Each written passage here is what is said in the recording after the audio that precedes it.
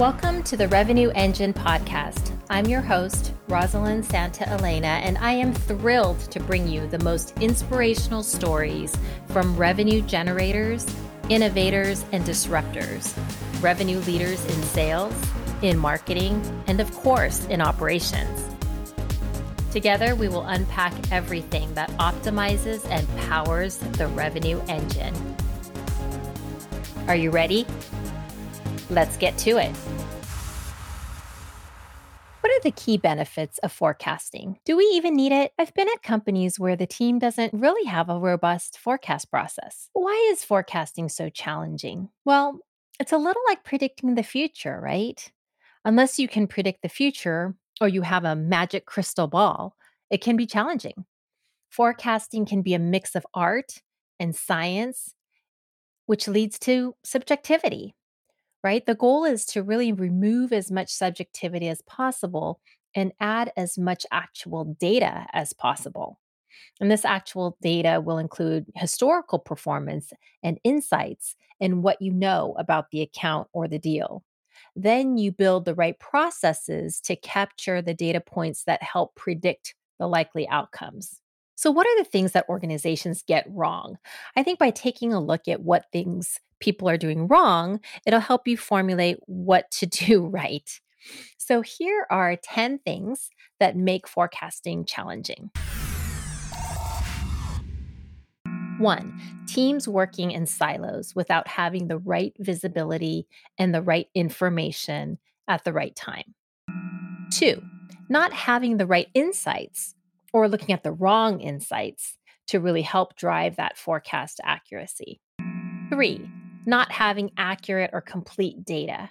As we say, everything starts with data. So everything starts with having the right data. Number 4, having unclear objectives and goals.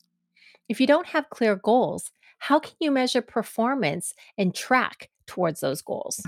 5, focusing on the wrong metrics or different metrics across the teams. Number 6, having processes that are not well defined or they're just too subjective. Think about how many times you have sales stages that are unclear or they're subjective. And what happens? They lead to inconsistency in the pipeline. Number 7, having processes that are just way too complicated or too complex. How many times do you have way too many forecasting categories? And then what happens is people are confused, right? What belongs in what category? It's so unclear. So users end up just picking one. Number 8, manual processes. Manual process that can lead to errors and lack of adoption. If the process is super manual, users will tend to take shortcuts or they skip steps. Number 9, lack of governance or oversight in the process. Not having those clear policies and guidelines or having really inconsistent processes.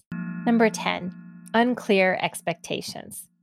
So specifically, the who, the what, the where, the when, the why, and the how, right? When you have unclear deadlines or unclear deliverables or unclear roles and responsibilities, that makes forecasting super challenging. And number 11, I'm going to give a bonus number 11, not having the right level of training and enablement on those processes, policies, definitions, metrics, objectives, and the systems. So with these 11 things that can go wrong, you can start to look at your forecasting process and start to eliminate these from your organization. And yes, you need accurate forecasting. Why? Because revenue predictability is more important than ever before. Having the right level of visibility and insights into the pipeline enables the team to focus on the right deals at the right time and to pivot or adjust strategies as necessary. And it allows the organization to plan early, to invest early, and to make the right business decisions.